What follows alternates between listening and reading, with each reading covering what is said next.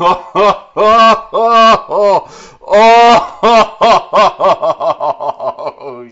yes. Welcome back to the Crossover Podcast. I'm your host, as always, Matt Pierce. This is a show where you get comics, pop culture, and sports, and get ready for a big spoonful of sports talk. Sorry, I'm just so excited right now. I've forgotten how to do the intros. Joining me today, Craig Needles. How the heck are you, Craig? I'm well, thank you. The team that I said was going to win the Stanley Cup on this podcast for the playoff did. Yes, they absolutely did, and I thank you for that. Good day for me. Yeah, it was the team that I cheer for, the Colorado Avalanche, who one hell of a run. Honestly, less stressful in hindsight than it was in the moment for me, but I got to tell you, I did not enjoy. They won the Stanley Cup without playing an elimination game. That's true. Never faced elimination. The game six if you're against win Stanley Cup, that's the way to do it. The game six against St. Louis felt that way, but yeah. Sure did. Yeah. The game, especially the way they lost that fifth game, because good lord, that's the one kind of blemish on the resume is how the hell did that happen, right? Like that, they really should not have lost that game. They should have went like 16-3 probably. But they no-showed game 3 of the final. Well, I shouldn't say. Well, they no-showed game 3 of the final. I think that. Wow, they no-showed the last period and a half. I would say because it was 3-2, and then Tampa really took over in that. That was the first time they really got worked. Yeah. Yeah. Other than that, they could have won every game they played. Maybe game 2. Yeah. St. Louis. That one. I think St. Louis scored the empty netter or something to win 4-2. But both teams were in that. Like both teams played well in that game. But that was a legit win by the Blues in game 2 for sure. And you look at legit win by the Blues. You look at the 2 losses against Tampa.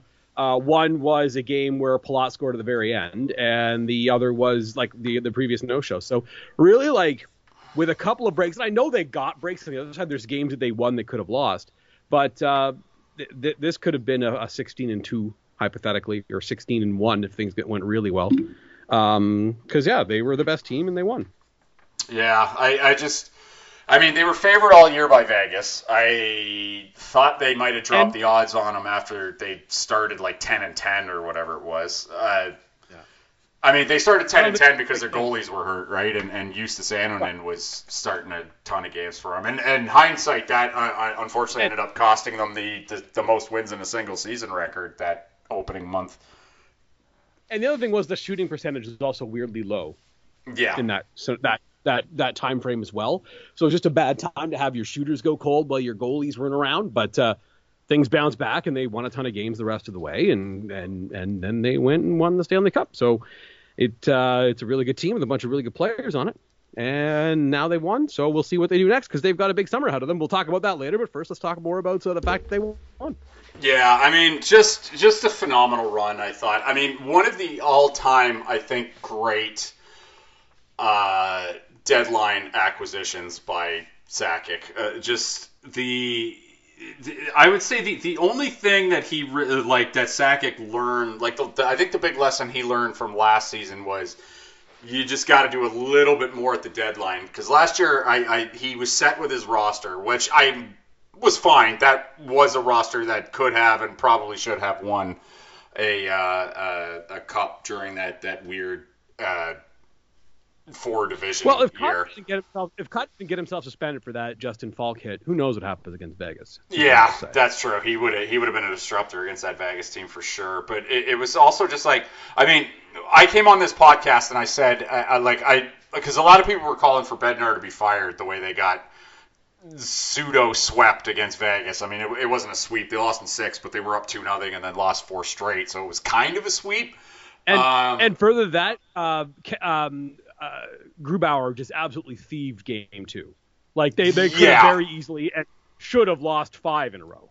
Yeah, and there was that questionable, and there was the questionable pseudo soft call on Rantanen in overtime that led to the power play goal. That was the game winner in game 2. So that was again, you're right that they didn't look strong in the back 5 games of that series for sure.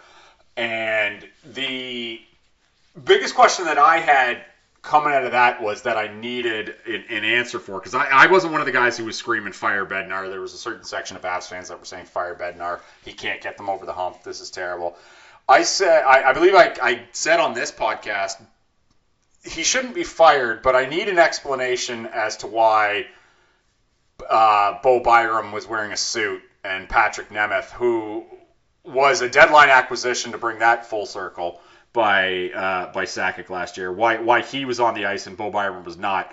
And I did end up getting my answer on that, which was the concussions were just so bad for Byram that he couldn't get out there. So I was glad that I at least got the answer there. But, like, man, Patrick Nemeth as a trade deadline acquisition, I have never been so convinced that I know you can't fix hockey games per se, Craig, but if there was ever a huge gambling scandal, and there might be with the god-awful amount of Bet365 and whatnot commercials we got during these Stanley Cup finals, enough so that they are actively ruining any reruns of Breaking Bad for me, because I can't stand to see Aaron Paul anymore.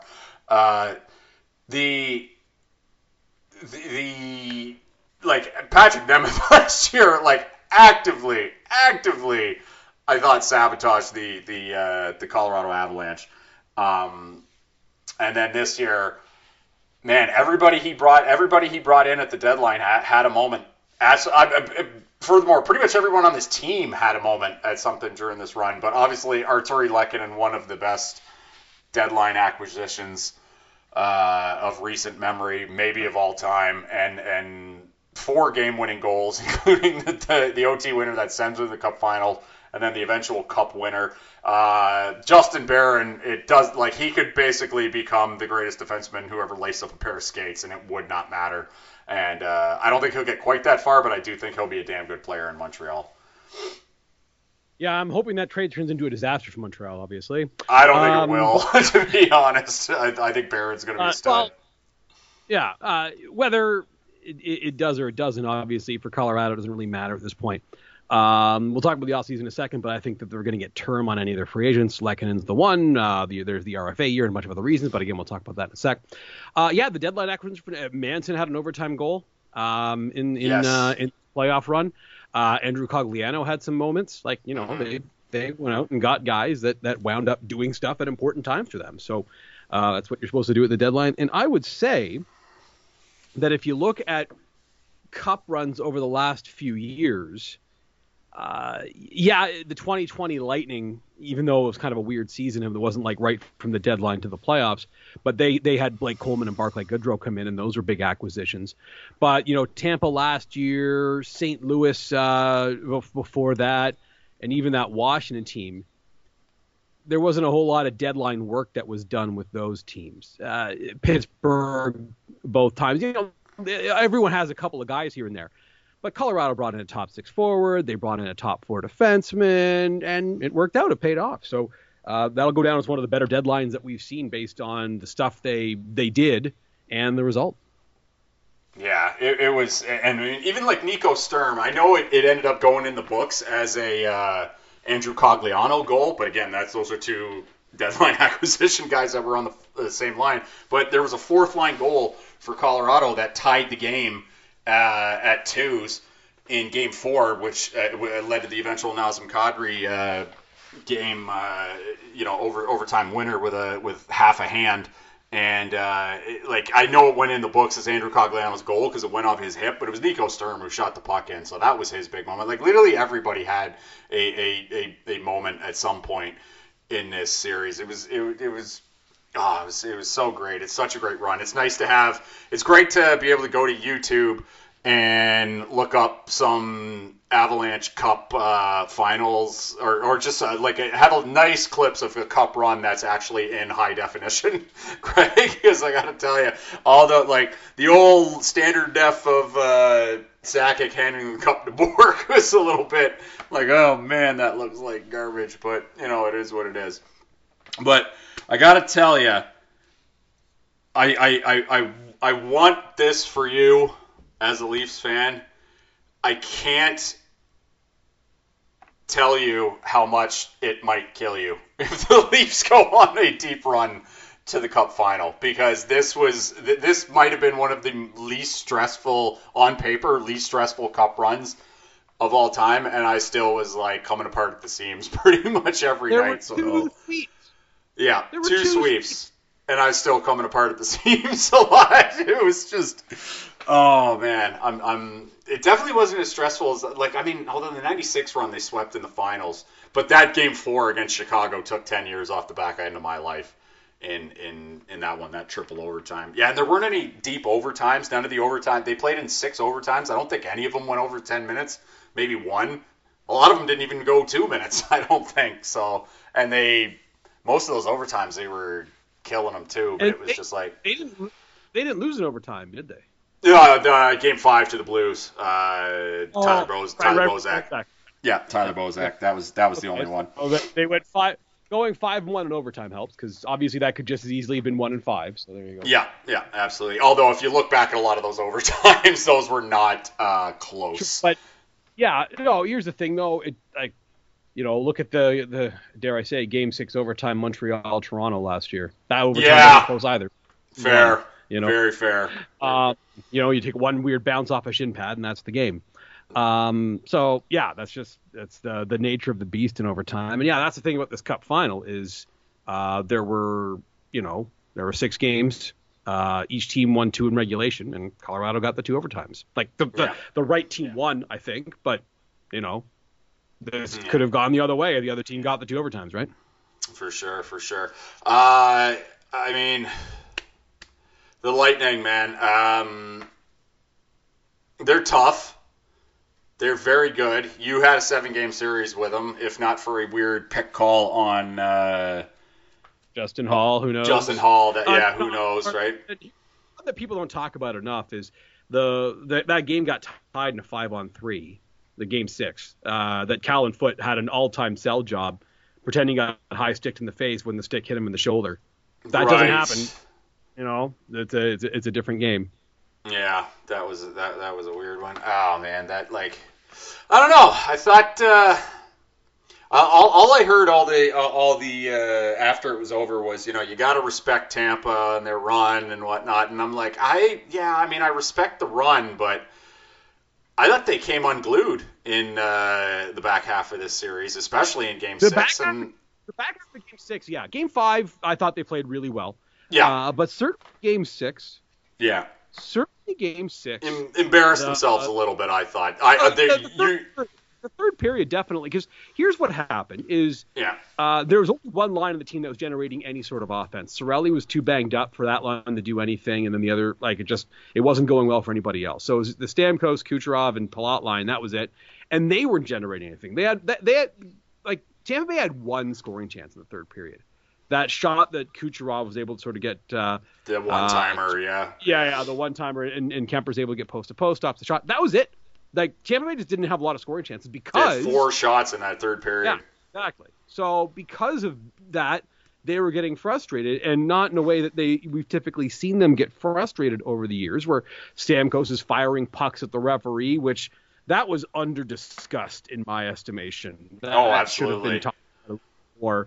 Just because, you can't do that. But he fired the puck directly at the referee because he didn't like the call. And not just, sailed it at him. Wound up and slap-shotted a puck at a referee. You can make a legit case that 3 of the Tampa Bay Lightning should have been tossed from Game 6 and should probably be facing at least a 1-game suspension for 2022-2023 season. Stamkos with the puck firing. McDonough, the only penalty Tampa Bay got was when he absolutely boarded Helm. He only got 2 minutes, but that should have been 5 in a game. In literally any other capacity of hockey, that was 5 in a game. It was worse than what? Is someone on the Leafs? Who on the Leafs got suspended for Game 2? Kyle Clifford got suspended for a game. For that exact same thing, right? 5 minutes into the series, got suspended, got kicked out of Game 1 and suspended for Game 2 for exactly what McDonough did to Helm. Helm and McDonough got 2 minutes. And then Pat Maroon absolutely should have been tossed after the for that 2-handed axe handle smash he did on Josh Manson after the tying goal, which by the way, because they were pissed off about the Belmar thing, which, by the way, Belmar flopped. Like, Belmar absolutely flopped. I don't know what he was thinking. He wasn't getting a call for a flop near the opposing blue line.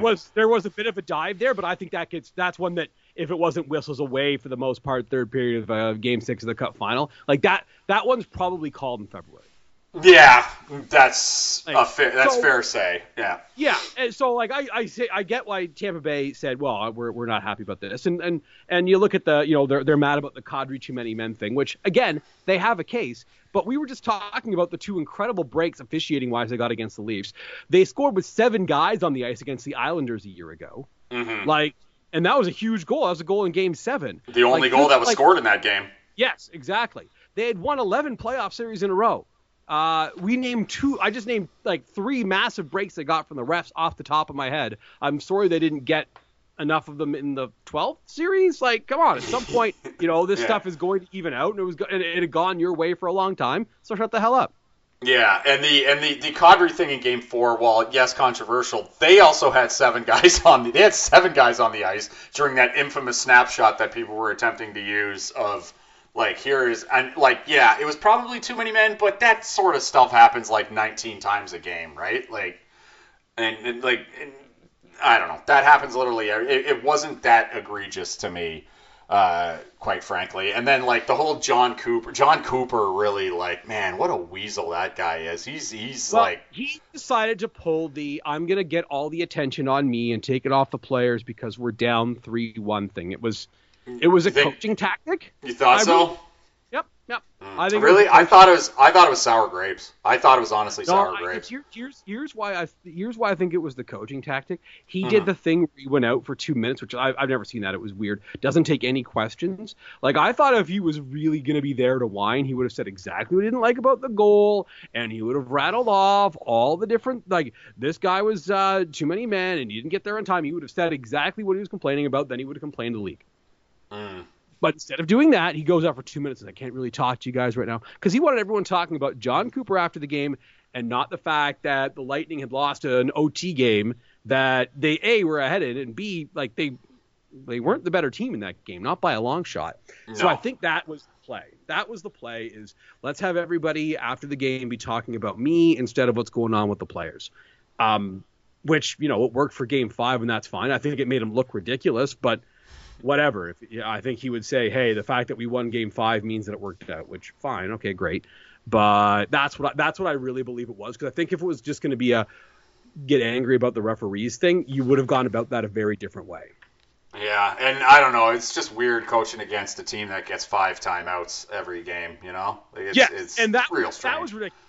That was ridiculous because, and what I think should happen, and we'll see if it goes on this summer, there should be a discussion where, okay, as soon as the goal goes in, like there is, like, there, like something goes up on the penalty clock or something where it's like, you've got 30 seconds. Yeah. And once this gets 0, doesn't matter what else is going on the ice, who needs a skate change, whether the goalie needs to like redo his equipment or whatever it happens to be, doesn't matter. Once that clock goes, you're done.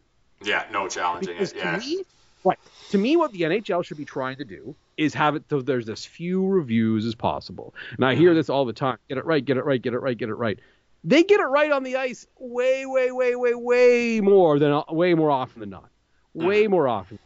Because what those ones where the coach kind of milks it always winds up being is the play where, hey, did the puck come out a quarter of a centimeter outside of the zone, or was someone into the zone a little bit quicker than somebody else, or like those like really, really annoying reviews. Because this is the example that I'm going to use permanently when talking about this rule. I understand why we have reviews for offside from this perspective. Women's gold medal game at the Olympics this year. Sarah Nurse was offside by 6 feet, and somehow whoever was doing lines missed it. Canada scores. Yeah, okay, that doesn't count. Fair enough. I'm fine with it doesn't count because you were 6 feet offside. I get really annoyed with the reviews of you were 6 centimeters offside. You know what I mean? And there's no way to park that in the rules. You're either onside or you're not. So like I get why we want to have reviews so that Nurse didn't score, but you know what I mean. So that goal from the women's gold medal game doesn't count because, again, Nurse was offside by 6 feet, so that shouldn't count. But the ones where, hey, you were 6 centimeters offside get really annoying really fast. And that's what we were talking about with that Cooper review, and they wanted more time and more time and more time. And eventually they realized that it was off and asked for the review, and they got it, and they got it right. But yeah, it was silly that they got as much time to make that decision as they did. Yeah, that was unbelievable. And I mean, like, I get it. We don't want, like, the Matt Duchene goal, which coincidentally enough, I believe is the first. I think that was the first time I remember the Colorado Avalanche in any sort of capacity trending on Twitter was the Matt Duchene offside goal in like 2013 or 2012, whenever it was. And that's why we have this rule. And again, Matt Duchene was offside by 4 feet for that goal. Oh God, it was so far offside. It was more than that. It was more than that. So like those big obvious ones I get, and the Duchene one, whether he scored there or not, didn't really matter. It was some meaningless Nashville Colorado game from the middle of the season. Neither team was good. Maybe Nashville would have been good. Colorado certainly would have been. No. But you look at do we want a goal where someone's 6 feet offside counting in a gold medal game? Because if that review didn't exist for the IIHF, that's what would have happened, and the Americans would have rightfully been pissed off that you missed that offside call. But I hate the ones where it's just like, oh, maybe this person's a quarter of an inch offside, where it clearly has no effect on the play whatsoever. You know what I mean? Like whether that person was onside or offside had zero impact on whether that puck went in the net. Like the Nurse one, clearly it was an impact. She had an impact there. The other ones, no, not even close. So it's annoying, but I just don't see any way to legislate it without making it so you can't review those obvious ones, even though those obvious ones are so few and far between that the two that you and I have been talking about in this podcast are basically the only two I can think of. And they're pretty famous. You know what I mean? Like they happen like, once every 5 years. Yeah. The Matt Duchene one is obviously the most egregious. And if you ever want a bit of comedy, I highly recommend going on. I know it's on YouTube.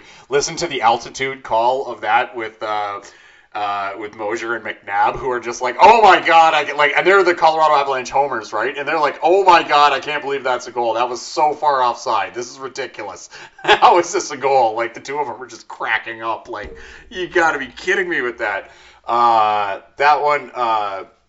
Are you worried that we're headed towards being able to challenge too many men in the ice next during this offseason? Is that going to be a discussion at the GM meetings and might be something? Not. It would be really annoying.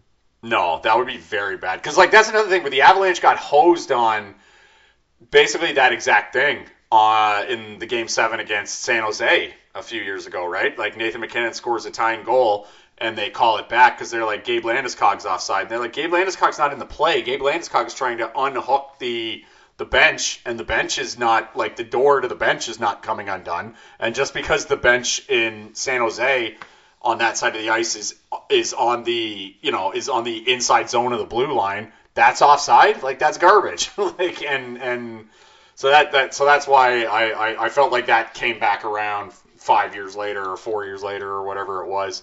On the Kadri goal. So that's one. Let's talk about Nazem Kadri.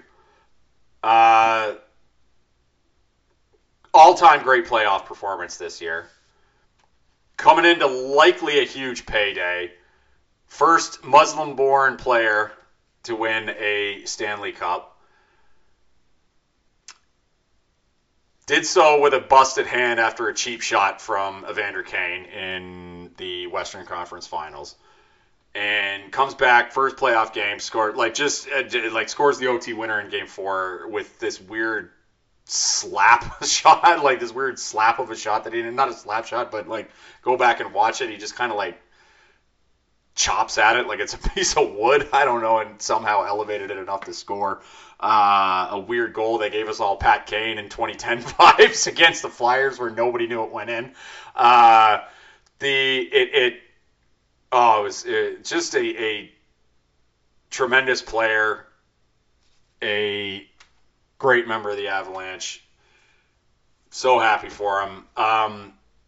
Not to be a dick on this one, Craig, but of all the guys that got away from the Toronto Maple Leafs, is Kadri the one that really got away?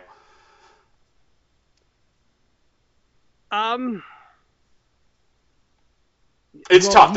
There's revisionist history a little bit on that trade. There is a lot of revisionist history. Yeah. Because what I said at the time was, look, I understand why they had to move him because he had lost his mind in the playoffs 2 years in a row. They couldn't trust him. I understand why they had to move him. The original trade they had was Kadri to Calgary for TJ Brodie, which, looking back at the thing, that would have been a really nice trade. He used his no trade, winds up in Colorado instead for Tyson Barrie, which was not the preferred deal of the Leafs. Tyson Barrie and Alex Kerfoot, which again was not the preferred deal of the Leafs. They wanted Brodie, but it's what happened. Yeah, that gets lost a little bit is the fact that he did use his no trade to nix that trade to the Flames. That's what that one gets lost more than anything in the revisionist history of the Kadri trade thing. Tyson Barrie was not choice.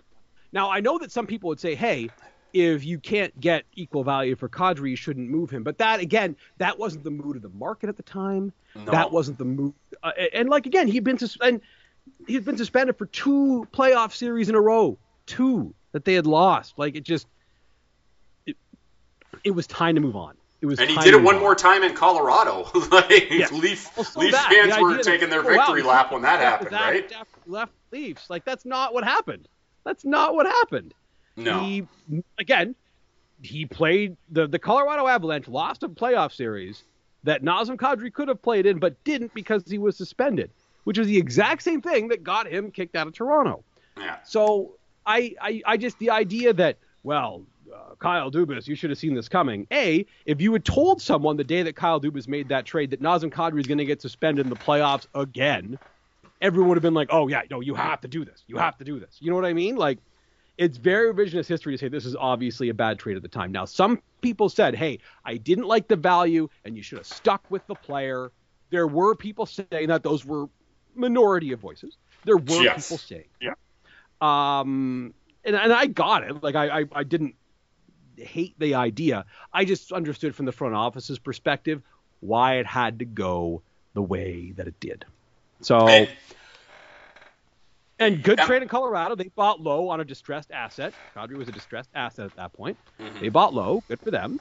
And we'll see sort of what kind of money he's going to get this offseason. I don't know if he's going to be staying there unless he wants to take a pretty big haircut. But they made a good trade, and it was a Stanley Cup winning trade. They probably don't win the Cup without that deal.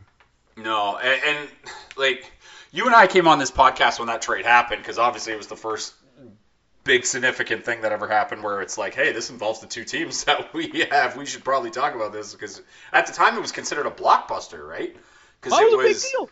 Yeah, it was a very big deal. And we, I think, came on this podcast and said, this makes sense for both teams. It's one of those rare trades where it makes perfect sense for both teams. The Avs had a surplus of defensemen coming in and weren't going to be able to re-sign Tyson Barrie anyway. So, and they needed a second-line center. And so they get Kadri, who was on a nice little deal, and they give Barrie to the Leafs, who at the time needed a puck-moving defenseman or like an offensive defenseman. They needed a right-shot defenseman. Right-shot defenseman, yeah. And the Leafs got Kerfoot in that trade, too. Yeah, and they kicked in Kerfoot as a little sweetener because, the Avs were obvious. And Kerfoot has had a great role in the 3 years he's been with the Leafs, right? As a bottom 6 guy. He's been he's played a lot with Tavares and Nylander as well, so... playing bottom 6 and sometimes top 6. Obviously, going back, if you're the Leafs, you wish you didn't do the trade. You wish you kind of stuck out with Kadri. But, like, that's a hindsight thing. And anyone saying, oh, yeah, it was very obvious in the moment that this was the wrong deal for the Leafs, like, I have a hard time believing that anyone actually said that. I know there are people that said, oh yeah, no, they should have like waited out with Kadri, but everyone understood the thought process behind the deal. So, and he can go on television and say everyone thought I was a liability in the playoffs and kiss my ass. Yeah, fair enough. Which is fine. I would note to Nazem in that moment that you were also a liability for Colorado in the playoffs 12 months ago. Like that was a thing that happened. And you could argue that him getting kicked out, I think there's a strong argument that you could argue him getting kicked out of the 1 year with Colorado is more egregious than the 2 years he did it in. You didn't learn your lesson, man.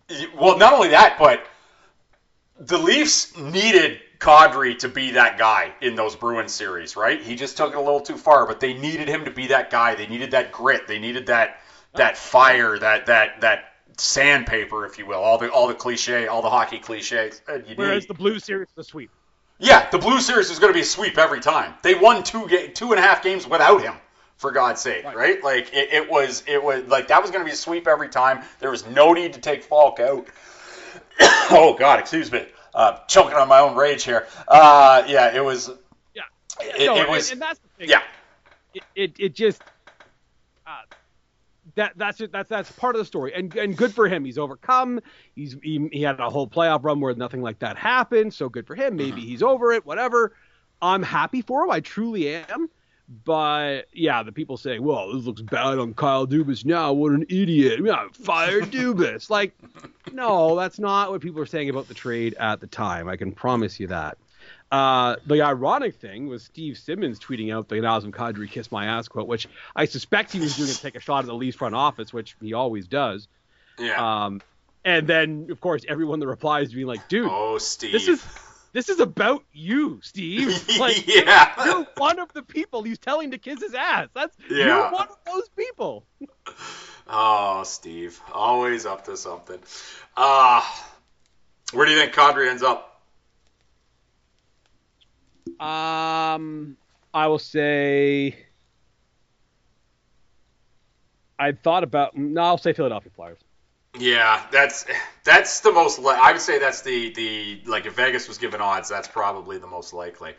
The one thing I will say, as far as the Avs having all of these UFAs, and you probably have experienced some of this as a Denver Broncos fan, and between the two of us, we have a collective 6 titles coming out of the state of Colorado, which is, I think that's pretty sweet, Craig. The wives love Denver.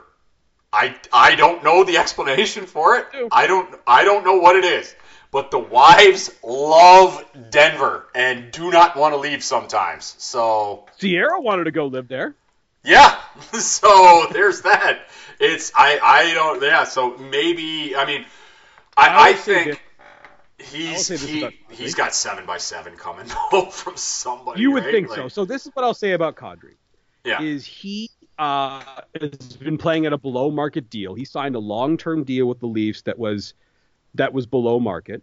Yeah, that was a sweetheart deal for a team. Yeah, for sure. He signed a 6-year deal at $4.5 per. So, if you're Nazem Kadri and your career earnings, so say the people at Cap Friendly, $38 million, you add in some escrow, agent fee is going to be a lot less than that. It's going to be real hard to leave $10, $15 million on the table to stay in Colorado. Yeah. That's a difficult decision to make. You know what I mean? So I'm not saying he won't. I'm sure they're going to try. Yeah. But when you look at the list of free agents, and these are the players. It's a juicy free agent year for sure. But no, I just mean players that just won the Stanley Cup 3 days ago. Yeah. Or 2 days ago, rather. Obey-Kubel and Lehkonen are restricted. Now, Obey-Kubel has arb rights, but you would think that they want him back. Who dented the Stanley Cup, which I thought was hilarious because I think the Avalanche now hold the record for fastest to damage the cup. But also, and I tweeted this out, I'm like, God, a guy who was cut by the Philadelphia Flyers 2 months into the season just dented the Stanley Cup. How great is that, right? Like, how absolutely great is that? So, Obey-Kubel is a restricted free agent, and you would think that's a relatively easy deal to figure out. Arturi Lehkonen, restricted free agent as well.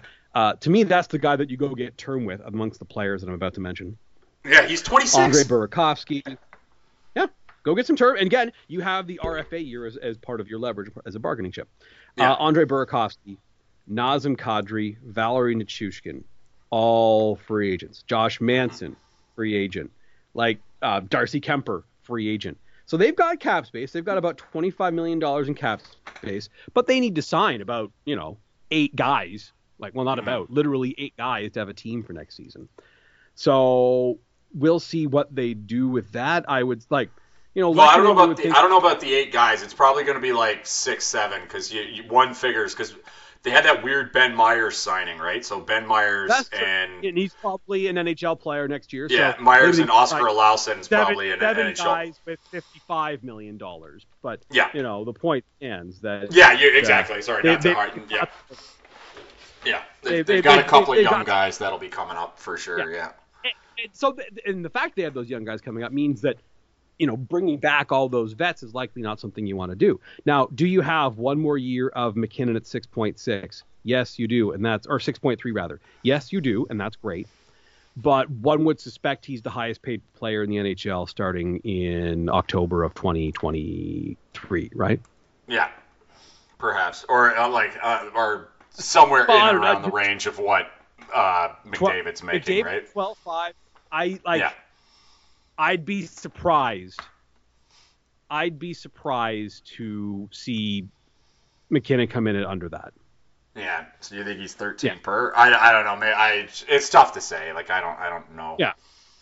So I don't know exactly. Because I don't know if he's got his cup now. I don't know because McKinnon is that dog. I just don't know if he has the.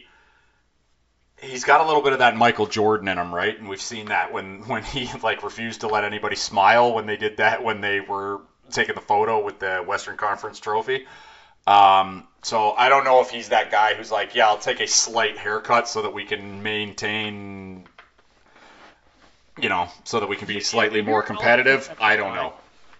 If you're an ultra-competitive guy, I'm the highest paid hockey player on the planet something that would be a competitive thing for you? That's the other thing I don't know. I don't know. And I just think that if that negotiation is going to start, it probably has already started, but it can't be officially wrapped up till the middle of July. But if McKinnon's representatives come in with, we think he's going to be the highest paid player in the league when he signs this deal, if you're the Avalanche, you can't dismiss that out of hand. I think that's kind of where it starts, right? So yeah, absolutely. Giving guys term in this situation is at big numbers going to be difficult because you've already got Brandon and Landeskog and Makar signed up for about $25 million. So once that, if there's another 13 for McKinnon, all of a sudden that's $38 million. So if you're putting Kadri 7.5 or whatever on top of that, or whatever Nichushkin's going to get, it's just going to be tough. And I think some team is going to give the Blake Coleman deal, or maybe even better to Nichushkin. Yeah, that's the other thing is Nichushkin was a guy I didn't think that they were going to lose, but man, did he have a season and play himself into everybody's radar. During this Blake Coleman 5.2 over 5 or something like that. Isn't that where it starts this summer for Nichushkin? Yeah, Nichushkin's only 27 too, right? A driving guy on the team that just won the cup. Yeah. I don't have the greatest traditional numbers, but my fancy stats are really good. Give me $25 million. Isn't that the way this winds up? Coleman got 4.9 over 6 years. So $5 million a year over 6 years. So $30 million is probably again where this starts for Nichushkin. Yeah, a 5x5 type of deal for sure. If Colorado signs that contract, that's fine. I would be okay paying him that. But that's probably the guy you get this offseason. You know what I mean? Because you just can't go crazy with term. So I could see them bringing back Nichushkin. I can see them bringing back Lehkonen. Kadri will be the big one that I'm not sure. He's probably Josh gone. Manson, I think Josh Manson's just gone. Yeah. No, that was nothing more than he's here. And the Avs they're still gonna have Makar. They're still gonna have Taves. They're still gonna have Byram, and then Girard will be back. Girard, that's the other thing. Girard was missing from this run with the broken sternum, right? So he'll be back. So they're gonna have Taves in 2 summers, by the way. And what's that? Yeah. 8x8. Yeah, that's Devin Taves. When he's going to be 30 in 2 summers, but he's going to be able to ask for a lot of money, and he will receive it. Yeah, that's for 2 years from now. But the Avs are going to have. I think they're going to have an extra 6 because I would be stunned if Eric Johnson doesn't retire this offseason. The way he talked after this was over about how he he's leaving $6 million on the table to not play next year? Maybe. I don't know, man. The way how often do you see a guy go back and take a lap after everybody has left the building after a Stanley Cup final presentation? That's the only thing I can't wrap my head around is I've never seen a man do that before. And then he admitted he almost retired to Elliot Friedman, right? He said, I almost retired because I didn't know if I had it in me to do it again because he was fighting through so many injuries. He was the first guy that Gabe Landeskog handed the cup to after he lifted it up and did a lap with it. Like Eric Johnson was the first guy to get it because everybody was like, we're just so happy for EJ, who's been in the league for 15 years or however long it was without if this is going to happen, it's going to be an LTIR one, not a straight up retirement because he's going to want. Yeah, fair enough. If that's what it is, I'm just saying. I've never seen them talk with that type of reverence before, and then I've never seen a guy after literally there's nobody in the building. No, like there's a shot and there's nobody on the ice, there's nobody in the stands, there's nothing, and it's just Eric Johnson doing a lap around the ice. It looked like this is it for me. So I got that sort of. I'm just saying I would not be stunned if that man retired. But walking away from $6 million, you're not at a line bringing that up, Craig, at all. I want to put that out there that I think it felt like, now, man, might he that say, might be hey, it I'm for... going to go on long-term injury? That conversation maybe happens. So yeah, that's true. And that gives them a little more room to play with, but they have to be careful with that too, just because one would suspect that Byram's going to hit a lot of his bonuses and Newhook might hit some bonuses too. Yeah. So and Bo's got one more year left on his entry deal too before they got to give him a little bit of something. That means there's bonuses. If you're in LTIR all year, you might have those bonuses carry over. And Newhook, same thing. There's some bonuses on his deal too. So. Yeah, because and Jay Fresh on Twitter, I remember brought up something this morning. It was either this morning or yesterday, but he was saying the Avs should probably extend Byram right now because if you're Bowen Byram and you have the concussion issues that you have right now, if you have a chance to get the bag, you're just going to take it now. Yeah, are you not just taking a 5x5 right now if you're Bo Byram, right? If you were him, if I were, you would think his representation would say, yeah, you should take this just to be safe. Yeah, absolutely. So you don't know what the future is going to look like, and you have more of a history than some of these other guys. You've only made about $2 million so far in your career, which is a lot of money. I'm not saying it isn't, but lock in that $25 million. I know that maybe you could make 35 to 40 if you just kind of play this out, but lock in the $25 million. I think would be good advice. Yeah, so that's a thing that could work out for both parties, right? But I imagine that's something that gets done too. And the other thing I'm worried about with Valeri Nichushkin is he tweeted photos of his foot and the X-rays, and he's got like a full-on broken left foot. So I don't know if right or left. I don't know. One of his feet is mangled, so I don't know if he's going for surgery or not. I don't know and if he does have to go for surgery, I don't know if that hurts his negotiating power this offseason. I hope not. I hope it's just one of those it's a clean break and I just need to stay off of it for a while, and he can stay off of it while getting drunk at various parties this week. So well, he's not having a day at home with the cup. Man. I know people are being critical of the league for that, but what else are you gonna do? Sorry, what were they doing? Because they're saying the Stanley Cup can't go to Russia this summer. Oh, right. What else? Forgot about that one. What else are you gonna do if you're the NHL? You say to Nichushkin and you say to, I'm trying to think of any of the Russian players on the Avalanche roster off the top of your head. Russian? Yes. Oh no, he's Swedish. Sorry, Swedish. Swedish, yeah. You say to Nichushkin, you know what, man? Look, we can have a day at your home with the cup some other time, but we just simply can't do that now. We can't. Yeah, so, it's just him, I think. Yeah. Yeah. He's the only one, and it sucks for him, and I feel bad for him. But if you're the league, we can't have the Stanley Cup being paraded around Russia. We may not get it back. That's the thing. Yeah.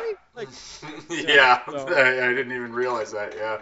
A lot of the Eurolanche, there was this thing called Eurolanche that I guess it seems like most of Europe was pulling for the Avalanche in this one. I mean, I get they got a pretty decent contending with a few Finnish guys and a couple of Swedish guys on the team. So that was a really cool thing that I saw being tweeted. Man.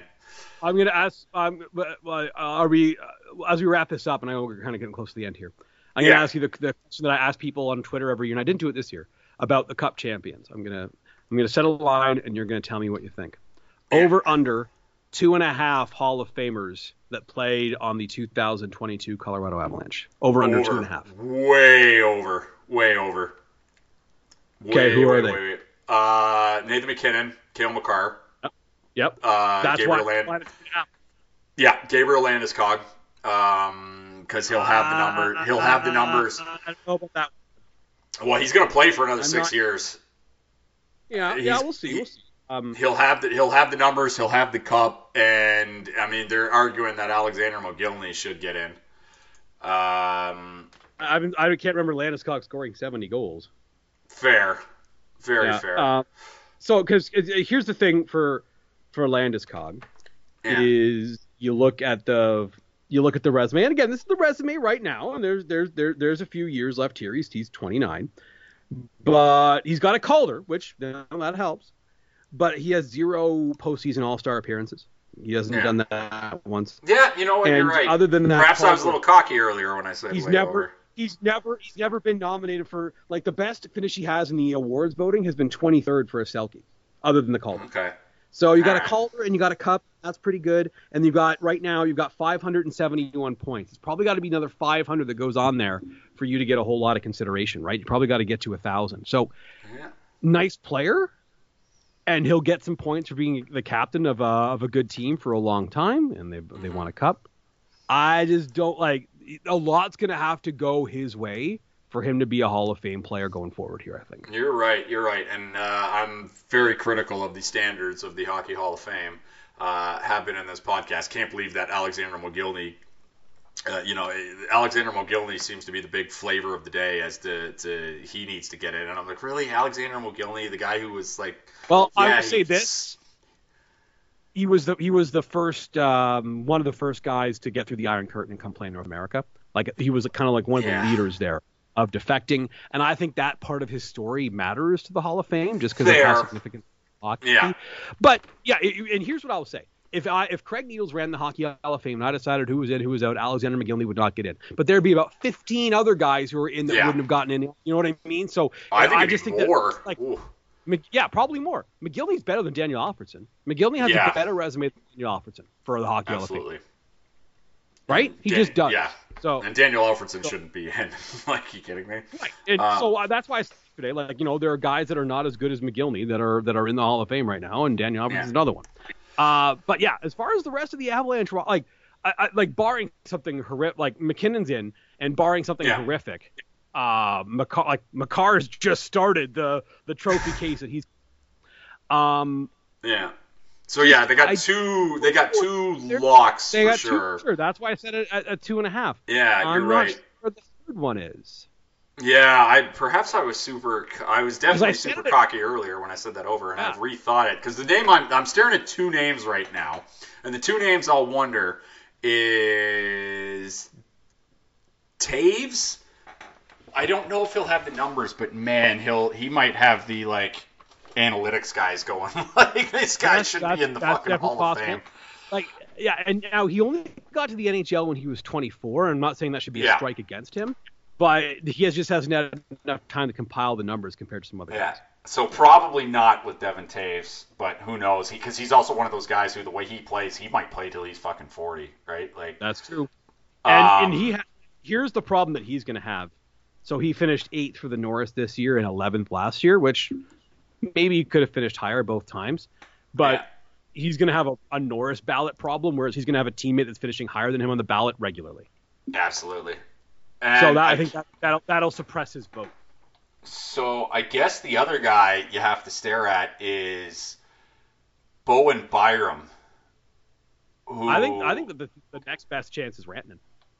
Rantanen, maybe? Yeah, I guess Rantanen could get there. Rantanen's got a postseason All-Star appearance, Yeah. He's got a second-team All-Star appearance. He's only 25. He got Hart vote.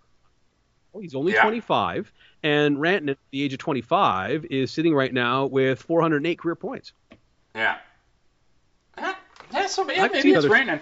Byram, we just saw as a 21-year-old be the best player on the ice in the third period of a Stanley Cup final clinching game. Though Bowen Byram was the best player on the ice. The top end outcome of Byram's career is absolutely a Hall of Fame appearance. Yeah, but there's a lot of variables. Yeah, there's a floor there. Exactly. There's a floor there because of the concussions, unfortunately. Hopefully it doesn't go that way. But man, right? Like, man, he could like just watch it. He was 21. He has not been able to complete a full season, and he had no fear. If he can be healthy, like he's gonna be he's gonna be an elite guy in the league for a long time. Yeah. But again, there's a lot of we'll see on that. Yeah, for sure. I will say, from Colorado's perspective, the general manager's already in the Hall of Fame, so maybe that counts as getting the over 2.5. Fair, but, beat Stevie Yzerman to the punch again, Joe Sakic. Yzerman had an assistant GM Cup with the Wings in 08. True. Yeah. But yeah, I think 2.5's the line, because there's a few guys that, okay, maybe this will go. But yeah, barring something absolutely bizarre, McKinnon and McCarr both getting in. Are for sure Hall of Famers. I saw a couple of the analytics experts saying, hey, if you just analyze, the playoff runs of the teams in the analytics era since 07, the 08 Red Wings and the 22 Colorado Avalanche are probably the two best teams of the salary cap era once we have the analytics added in, which pretty cool. And they do have something in common. I don't know if you saw my tweet about this, but if you didn't, you know what they have in common. Darren Helm, was it not? Darren Helm was on both teams, so there you go. Yeah. He started, and this is the end of the road for Darren Helm, which if I were him, I'd think about it. Well, he's 35. You still got something to give, but you start and end your career with Stanley Cup. That's not bad. Yeah, that's a good bookend for sure. Yeah, and he scored the biggest goal of this playoff run. We talked earlier about the Kadri overtime winner might be bigger. Yeah, but we talk about this though with the Roberto Alomar home run before. Like, everybody wants to talk about the Joe Carter home run as the greatest home run in the history of the Toronto Blue Jays, but we all know the number one home run with a bullet is the Roberto Alomar off Dennis Eckersley in Game 2. It's the home run before the home run, right? If Alomar doesn't get that home run in Game 2, Oakland goes up 2-0 in that series, and maybe the Blue Jays don't have any World Series right now, right? Possible.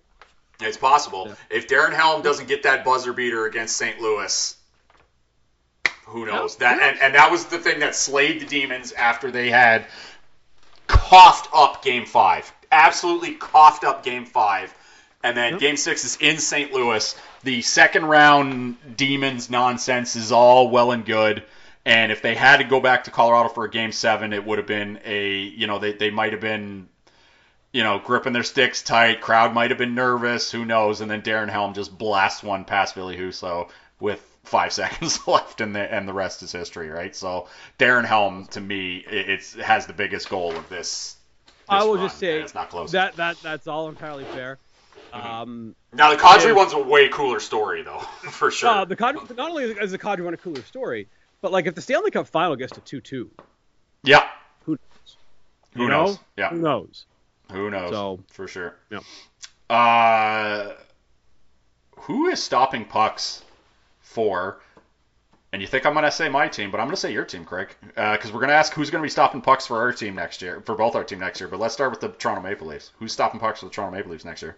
I couldn't even begin to give you an answer to that question. It is a weird one because I don't know who's going to be stopping pucks for the Colorado Avalanche next year. I know Pavel Francouz is going to be stopping pucks for 30 to 40 games.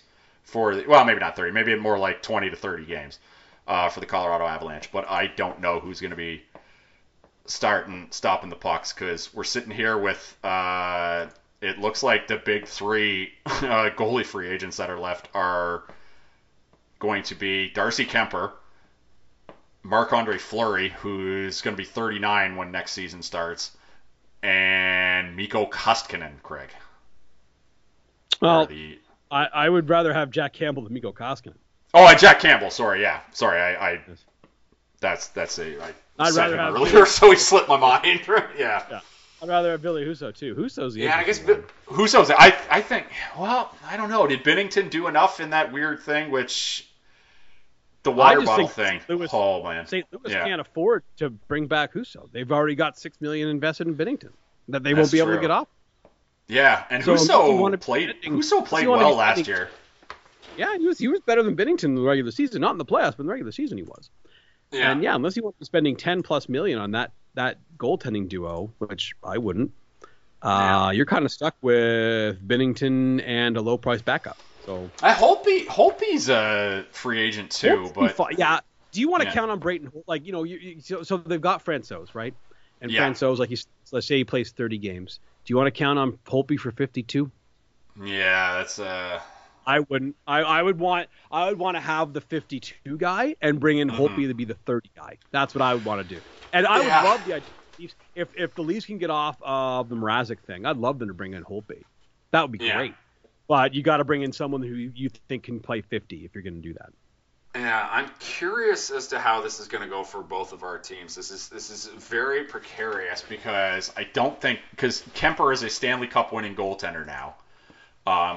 Who had very comparable numbers to Andrei Vasilevsky in these playoffs in the Stanley Cup Finals when you. I was going to say just in that 6-game series, not the playoffs long. Yes. No, yeah. Now Kemper. It's very clear at this point that he played that entire Blues series with one eye. So does that hurt him? I don't know. And that's the other thing. Like I mentioned that every player on this Avalanche team got their moment. Francouz won 6 games. He started 6 games. He played all 4. He started all 4 games in the Western Conference Finals.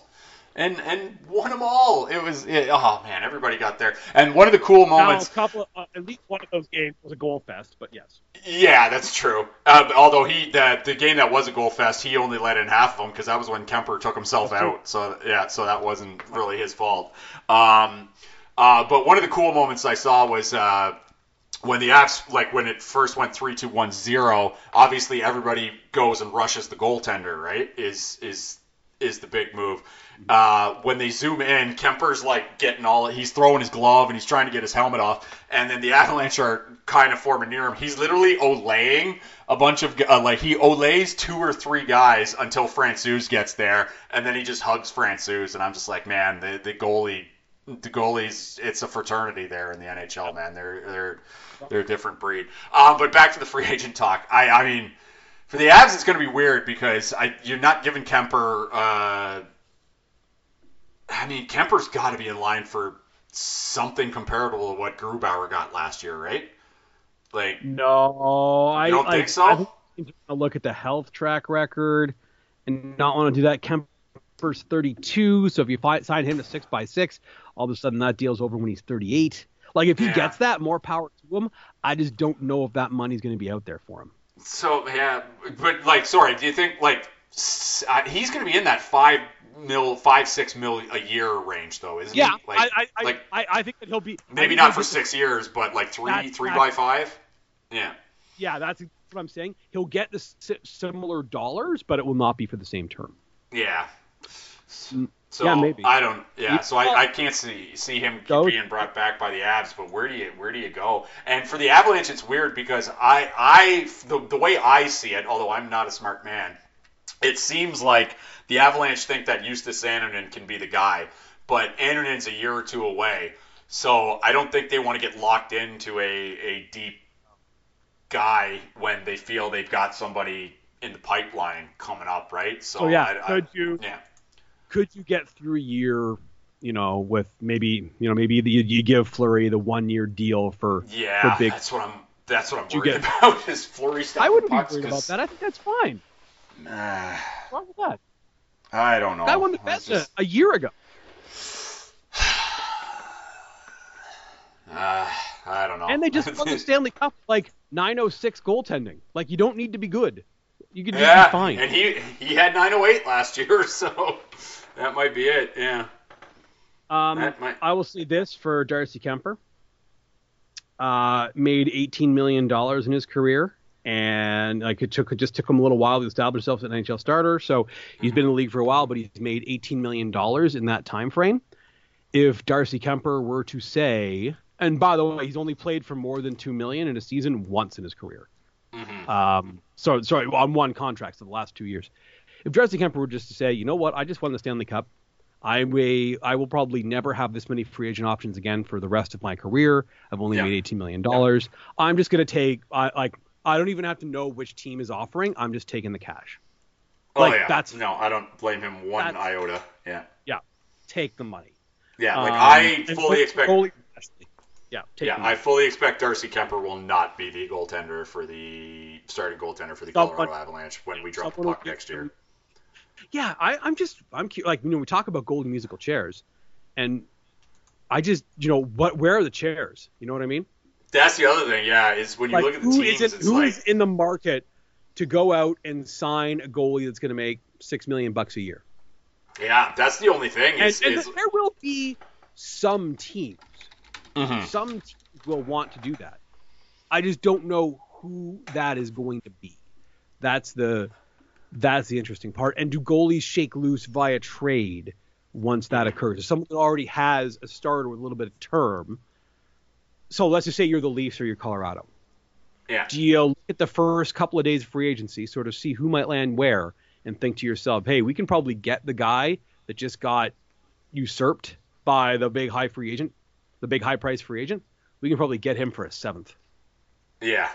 You know what I mean? I should have had some names to spitball about this before I started talking about it, but there will be teams that are going to do that.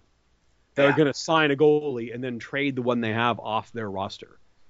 So we'll see. And here's a Colorado name. Semyon Varlamov.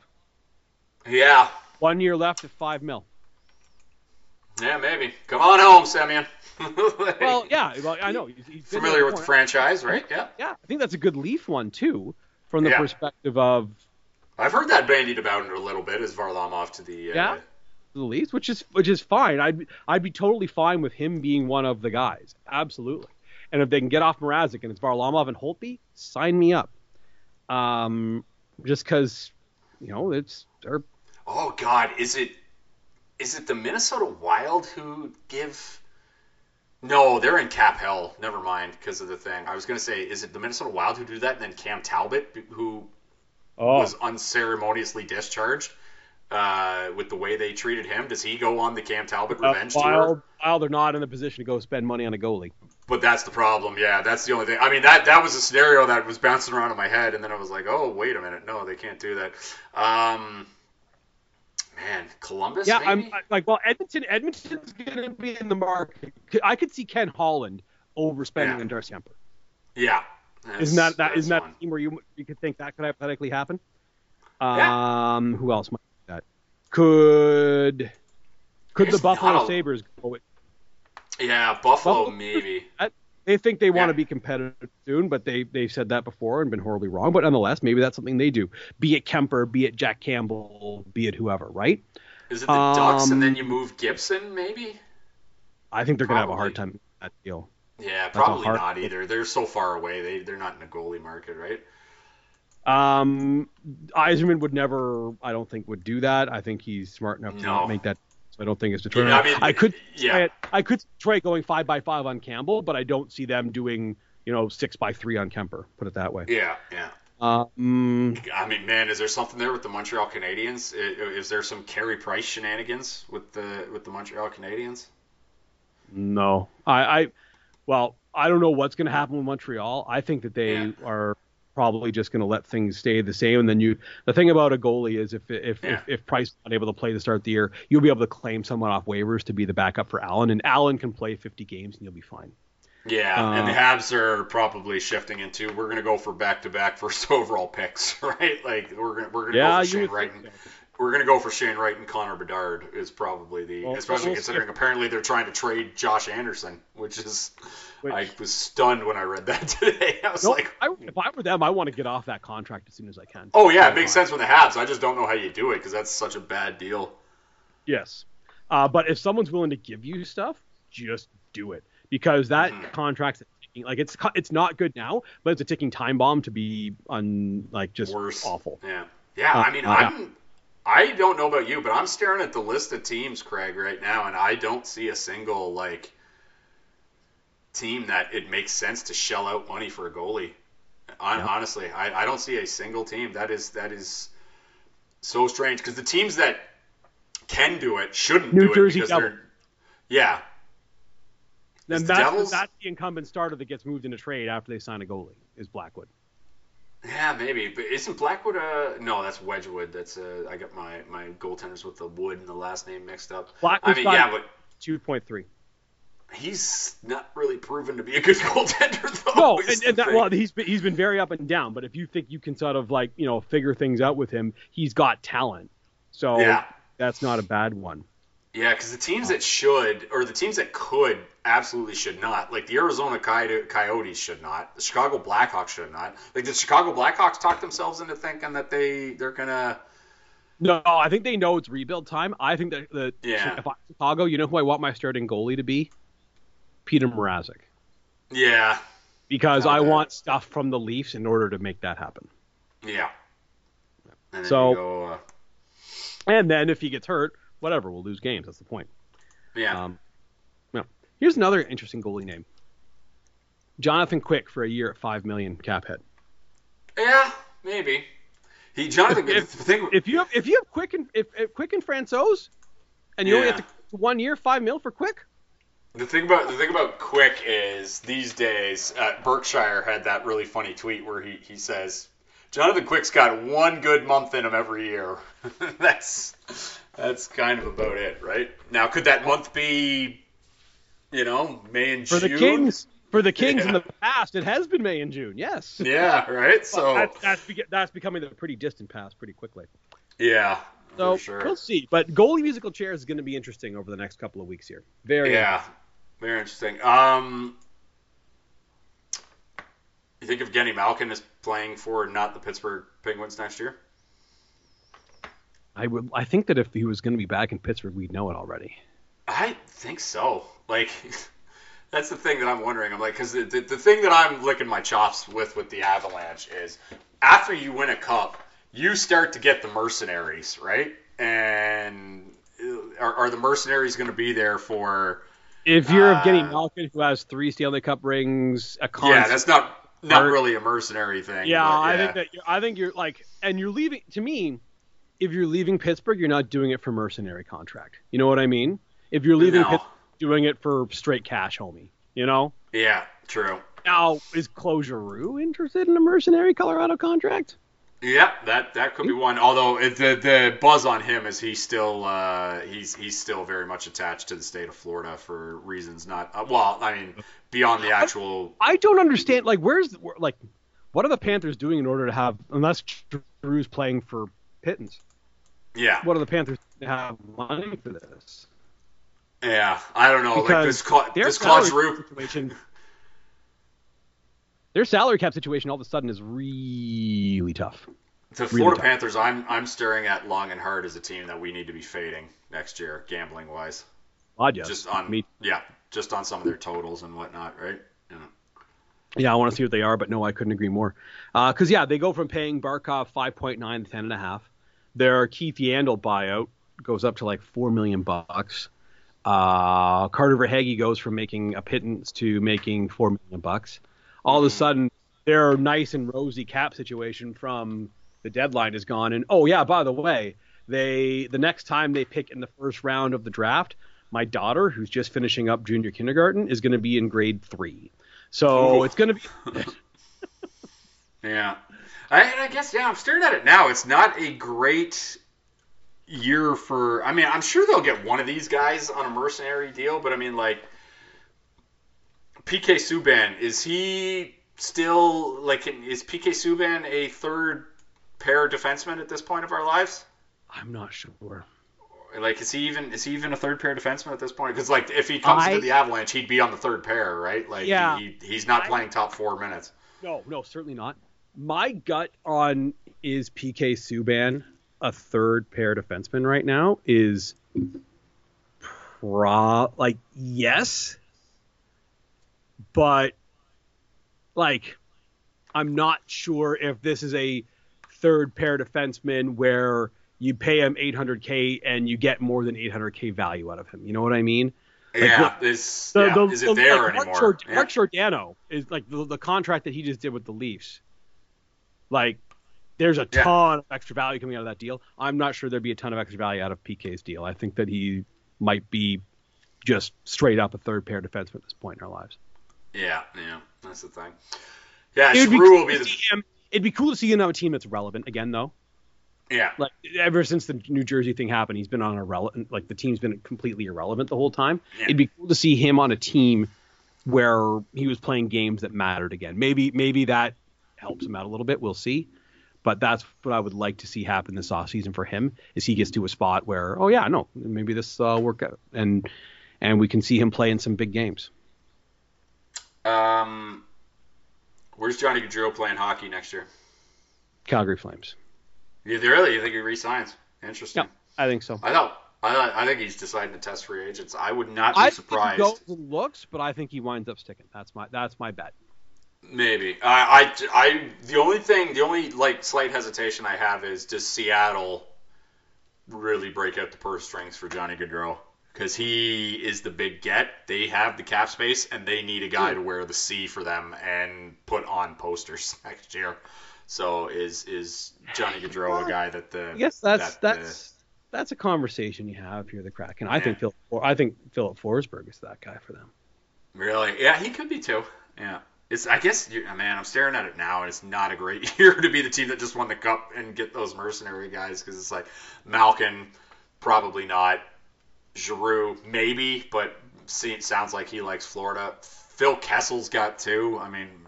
And I don't think he's looking for a mercenary deal. Letang, same thing. Bergeron's already. You know what I think about Kessel? I think that he winds up sticking around in Arizona. Yeah, they need guys. Yeah. He likes it there, and they need guys who will go there. What I mean, they need real life NHL players. So I think he winds up sticking there. And Philip Forsberg is not going to be in the cards for the Avalanche, especially not on a mercenary deal sort of a thing.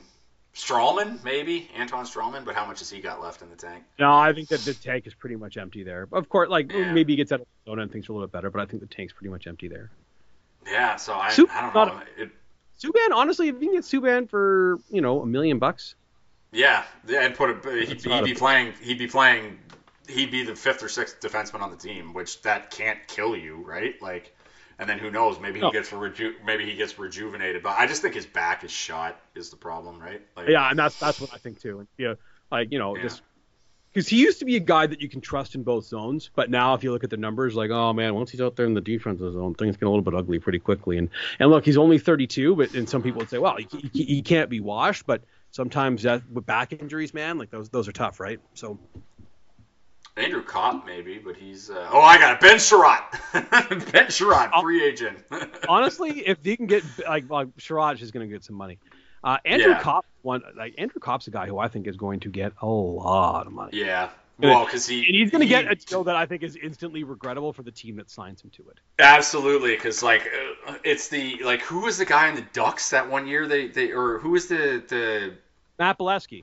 Bolesky, that's the guy's name. He's the famous... He winds up signing in Boston, and Boston has to pay the Rangers to take the contract. Yeah, that's... I'm not saying that Kopp is going to be full Bolesky, but based on what he did in the biggest American market that we've got in the Rangers there, all the way to a Eastern Conference Finals... Kopp is better. Kopp is a lot better, but I'm just saying that it's the shooting percentage and what he did in the playoffs is somewhat comparable, and it could wind up with somebody making a silly mistake, a somewhat silly mistake. So, I don't know if I think Colorado's best bet for a mercenary guy is just re-sign their guys. I don't see. I'm looking at the thing, and I don't see any mercenaries. Vincent Trocheck, by the way, is a guy that I think that depending on what kind of I think that the team that gets him next will be pretty happy with him. Yeah, maybe it's him. Yeah, maybe they. Now, the thing with Trocheck is you're going to have to pay full freight if you go get him. Yeah, that's true. Avs will need a center too, so I don't know. Yes. Tough to say. But I mean, it might just be like, hey, we bring back Nichushkin and Lehkonen and then Alausen and Byers or. Yeah. You bring back Nichushkin and Lehkonen and you fill the rest of the roster with bargain guys, and you've already got some of those guys in your system, so that's probably exactly. Yeah, that's it. They released the odds for the Stanley Cup for next year. Colorado, despite the fact they only got half a team right now, is 5-1 to win the Cup, but I think that's just pretty standard stuff. They always kind of give it to the team that just won the Cup, just because I assume they get a lot of easy money. Number 2 was a tie, Craig, between the Tampa Bay Lightning and your Toronto Maple Leafs, who are plus 700, right? Yeah, 9-1 I've seen on some sites, but they're both tied. And now the Leafs get some of that because they're public, but they're also a pretty good team. And I feel pretty comfortable saying this. I truly believe that there were only 4 teams that could have realistically won the Stanley Cup this year. So the 2 that played the final, the Leafs, and who's the 4th one? St. Louis. Yeah. And I don't want to. And the only other team, I just want to say no disrespect to what the New York Rangers did, but because I think they did a lot of good stuff this year, and that's a tremendous step forward for them. I don't realistically think that they had a shot, but the only other team I want to say no disrespect to is the Rangers. Every other team that made the playoffs this year, I'll go full disrespect on. You had no shot. And I'm staring at you, Edmonton, in Calgary. The Rangers' path to the Cup was very clear, if unlikely, which was, Sturkin just goes 9-6. Yeah, and he didn't do that. Now, I will say this. The Rangers probably go out in the first round of 5 if Trouba doesn't get Crosby up. Very true. Or if they aren't down to their third-string goaltender, fucking been there as a Colorado Avalanche fan, right? You losing a grueling 7-game series, and you're like, hey, if we didn't have to play our third-string goaltender for a large chunk of that series, probably would have won that one, right? So there's that. But I do think that was the I do think it was honestly just the 4 teams. And I know some people like the Minnesota Wild, and the Wild ended up playing the Blues in the first round, and that would be considered one of my 4. But I don't know.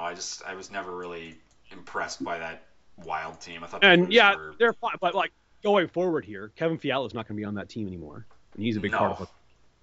And they're boned. Yeah, they're in a bad way. They're going to have a very, very hard time being competitive for the next 3 years. Very hard time. Yeah. Oh, wow. The Colorado Avalanche, your 2022 Stanley Cup champions. How much money do you think I spent on title gear on NHL.com after this was over? I'm going to say $120. It's over. It's over $120. It nearly cracked 2 bills. I bought that gray hat that everybody's wearing and a couple of the title shirts. I wanted that soccer style scarf that they all had. What do you think they were charging for the soccer style championship scarf, Craig? $30. 50. Jeez. That was the only thing that I was like, that's fucking egregious. Is that dope scarf that you have? You're charging $50 for that. It's simply asking too much. That was too much for me. So I had it in the box, and then saw the cost and was like, oh boy. That's as euphoric as I am right now, I haven't lost my damn mind. And I at least took the scarf out of the exactly. Oh man, thank God we don't have to watch any of those commercials. Last thing before we get out of here, Craig. 30 seconds on the Toronto Blue Jays. They're fine. You think they're fine? I'm a little worried about this. In June. It's not a big deal. They just beat the Red Sox. That's fun. They walked them off no less, which was turns out Vladdy's still pretty good. So which is great. Yeah, getting the two over the Red Sox has soothed my jangled nerves because the Red Sox passed them last week, and I was like, come on now, we can't be getting passed by the Red Sox. They go for a sweep with the current leader in the clubhouse for the American League Cy Young on the mound tomorrow. Manoah on the mound tomorrow? If he's not the leader for the AL Cy Young, I do not know who that person would be if it's not him. Is it Garrett Cole? Garrett Cole started slow, but the last 3 starts he's had have been ooh, right? Have been borderline no-hitters, right? Manoah did not start slow, so true. Yeah, so you're right. He's a clubhouse leader for sure. And Cole always has these games where, for whatever reason, he doesn't. Yeah, things just get weird for him. So I think that I'm not worried about the Blue Jays at all. Yeah, I legitimately didn't get worried until the Red Sox passed them the other day, and I was like, hold on, come on now. We're almost into July. You can't get getting passed by the Red Sox. But what also helps is the fact that Rob Manfred has watered down the playoffs in an incredible way. So, you know what I mean? At some point, I'm at some point they're playing a 3-game series to decide they're going to make the playoffs because they're not going to catch New York. So. No, yeah. And they're going to get in the playoffs, so, is that a home or a road series is all we're really kind of determining right now. And it's kind of the same for the Red Sox and the same for the Rays, so, whatever. I would be somewhat stunned, though, if the ALCS was not the Yankees and the Astros. Unless Tampa Bay has something to say somewhere in there. Because Tampa Bay, they'll get you. Yeah. I don't are the Yankees and Astros that much better than the other teams in the American League that, hey, who knows what would happen in a best of 5? Are they 60-40 against the other teams in the American League in a best of 5? They're still 40. I don't know, man. There's that weird Yankees magic going on right now. We haven't seen it. It's been dormant for close to a decade now, but, this year has been a little... I don't know. They're getting those walk-off wins, and from their big time guys. I'm a little worried about the Yankee. I'll say I'm officially worried about the Yankees, but the Yankees Tampa Bay. All I'm saying is I'm not saying the Yankees are probably the best. Well, not probably. They certainly are the best team in the American League, but they're 60% against Toronto or Boston or Houston in a best of 5, right? Yeah, I mean you're probably right. I just think I can see the path in my head of the Yankees getting their revenge in the ALCS against the Astros, and then playing the MLB basically creaming its pants because they got Dodgers Yankees, right? Can you see that happening? Yes. I mean, yeah, that's something I can see happening. But who knows? Long way to go. Craig Needles, thanks for doing this. The Crossover Podcast available at thecrossoverpodcast.com, facebook.com/crossoverpodcast, and not on SoundCloud, and iTunes. Please rate and subscribe, 5 stars only. And as always, you do not have to listen, but please download the Crossover Podcast. You can also find us on Google Play, Spotify, and Stitcher, and pretty much any podcatcher that you happen to be using. That'll be it for this podcast for a bit. I don't know how often I am going to be able to record over the next little bit, just because I got a lot going on. It's summertime. There's stuff happening. People are getting married. I got to get my house in order a little bit. So the podcast may be taking a step back. So I don't know. Maybe the next time you hear this podcast, it might not be till football comes back. We'll see. I'll try to sprinkle in the odd one for here and there, but it's certainly not going to be week to week for the foreseeable future. Maybe off-season one after we'll see. Yeah. We'll see. We'll try to find spots here and there. It's just definitely not. Unfortunately, I'm not going to have time to do stuff to do the really fun stuff like having Mac on to talk about SummerSlam and Money in the Bank and stuff like that. But probably still do the Marvel movies. Probably do this and that, but. We'll see. It's fluid going forward for sure. But all that matters, the Colorado Avalanche are your 2022 Stanley Cup champions. Take care, everybody, and we'll talk to you next time on the Crossover Podcast. Just let me know she cares. Say it ain't so. I will not go. Turn the